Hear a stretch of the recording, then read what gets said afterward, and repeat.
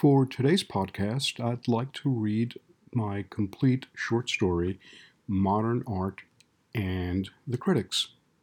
It is one of the shorter stories in my latest book of short stories titled Echoes of the Mind's Eye, which I published in 2021. It has 13 short stories in it, and this is one of the more offbeat ones that I hope you will enjoy. So, without further ado, here is my unrehearsed, cold reading of Modern Art and the Critics.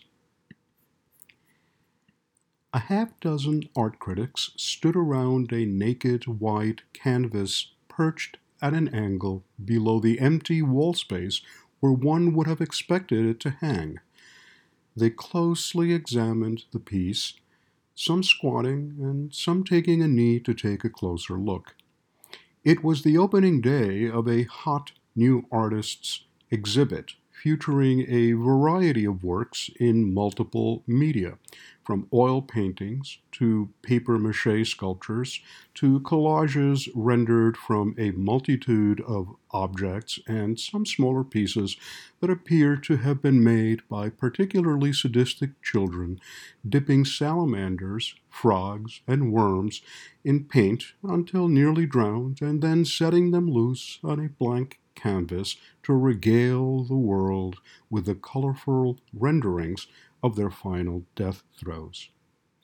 This particular painting, however, had attracted the crowd of experts not only for its starkness, but also by its placement, as they hotly debated its meaning.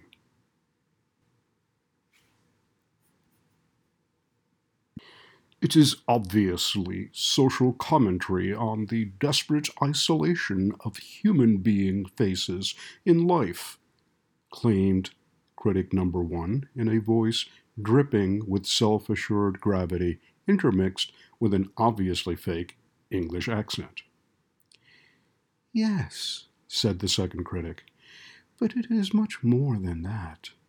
Take a closer look at the placement of the paint off-center, near the lower right corner of the canvas, a single irregular dot. And take a closer look at it under even low magnification from my loupe. It is not a dot of black paint. Despite its diminutive size, the artist has managed to imbue it with at least 4 different colors that I can detect. A remarkable achievement in itself. Can't you feel the metaphorical, oppressive weight of the cosmos on that dot representing our collective humanity? The skewed display of the canvas at an angle, weighing down on the subject, makes that patently clear. This voice from a woman in an incredibly tight red dress that seemed painted on her, spoken through blood-red lips enhanced via collagen injections to a perpetual pout. No, no, no, no. You're missing the point. Look carefully at the subject. The irregular dot in its asymmetric, three-dimensional rendering is nothing but a cancer cell. This is not a comment on isolation or oppression, but rather a statement about humanity's cancerous existence on the face of the earth. Notice how the canvas rests unhung from its prepared place of honor on the wall. It represents the decline and inevitable fall of our planet because of humanity's destructive impact. Climate change, overpopulation, strip mining, deforestation of our rainforests, unchallenged industrialization, all contributing to the ultimate destruction of our world. Can't you see that? It is as plain as can be. Critic number 3. A diminutive man dressed in a manner reminiscent of Woodstock with long, greasy, uncombed hair and the smell of too long unwashed jeans emanating from his squatting form, opined in a voice like nails on a chalkboard, rising to a nearly inaudible crescendo in keeping with his righteous agitation. "Oh, for the sake of unholy Beelzebub," cut in the fourth critic in a booming voice, "this is none of those things. You are all completely missing the point. Painting represents nothing more than the creative process at work. The canvas has not yet been placed on an easel, let alone a place of honor on the gallery wall. The dot simply represents the inspiration of the artist before she even begins to touch brush or palette to canvas. It is merely a germinating seed of an idea. The pregnant kernel of truth will give birth to an as yet unrealized masterpiece. It is the idea of the painting, the very metaphorical soul and quintessence of the creative process," opined critic number 4.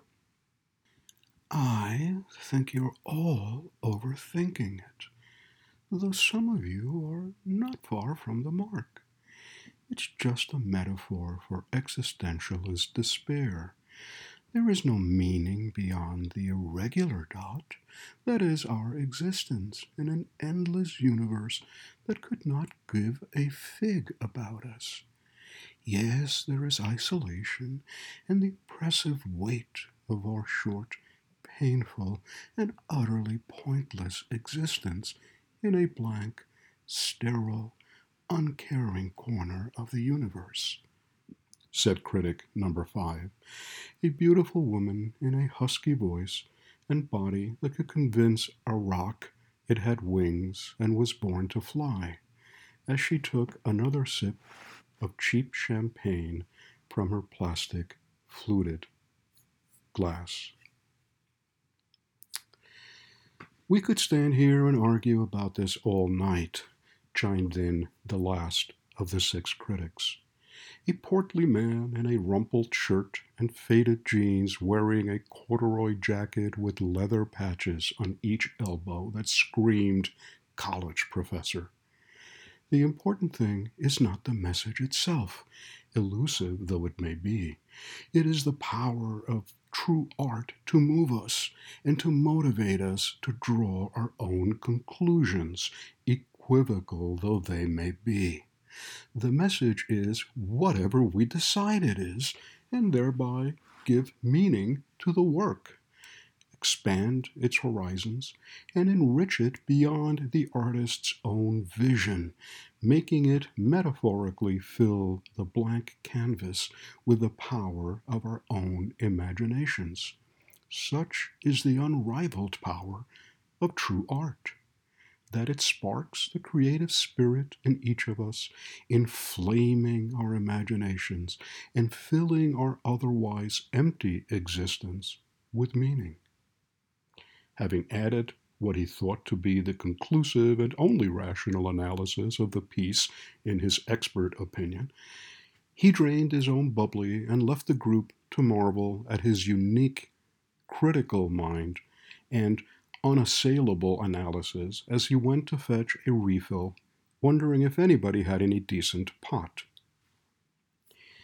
Each critic having shared her or his opinion on this rather enticing work of art, they moved on, mentally replaying their analysis so that they may share it through the pages of their respective magazines, newspapers, and art appreciation classes the next day. As a group, they followed their noses until they stood at a unique sculpture in a corner of the room some 50 feet away. It was made from a collection of 12 human tongues, pilfered from medical schools in 4 states, and stitched together around a diminutive stainless steel ladder with the label atop simply reading, "Babel."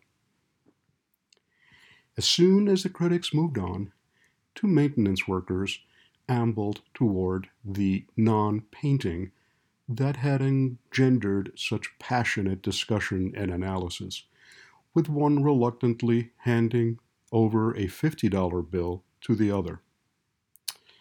"I thought they'd never stop yammering," said the man, retrieving his winning bet. "I knew they'd buy it, but never expected the endless stream of horseshit they spouted, he said, laughing. I never thought a speck of fly shit would cause such a stir. So, what was actually hanging on the now missing place on the wall before you put that there? Nothing. The artist was supposed to deliver a dozen new pieces, but apparently he could not crank the last one out in time.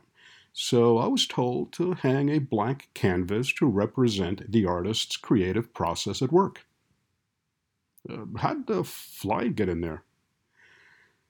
Don't we have some protection against that kind of stuff in the gallery? Oh, sure, but it was attracted by the rotting tongues on the sculpture the critical geniuses are now examining and took a dump on the blank canvas. I took it down to replace it with a clean blank canvas when I thought, no, why not screw around with their minds a little? And the rest is history. The fly eventually bought it in one of the hidden bug zappers, but not before giving birth to my own creative idea. Maybe the last blowhard was right after all, he said, chuckling softly, as his friend, now $50 poorer, glared at him unamused.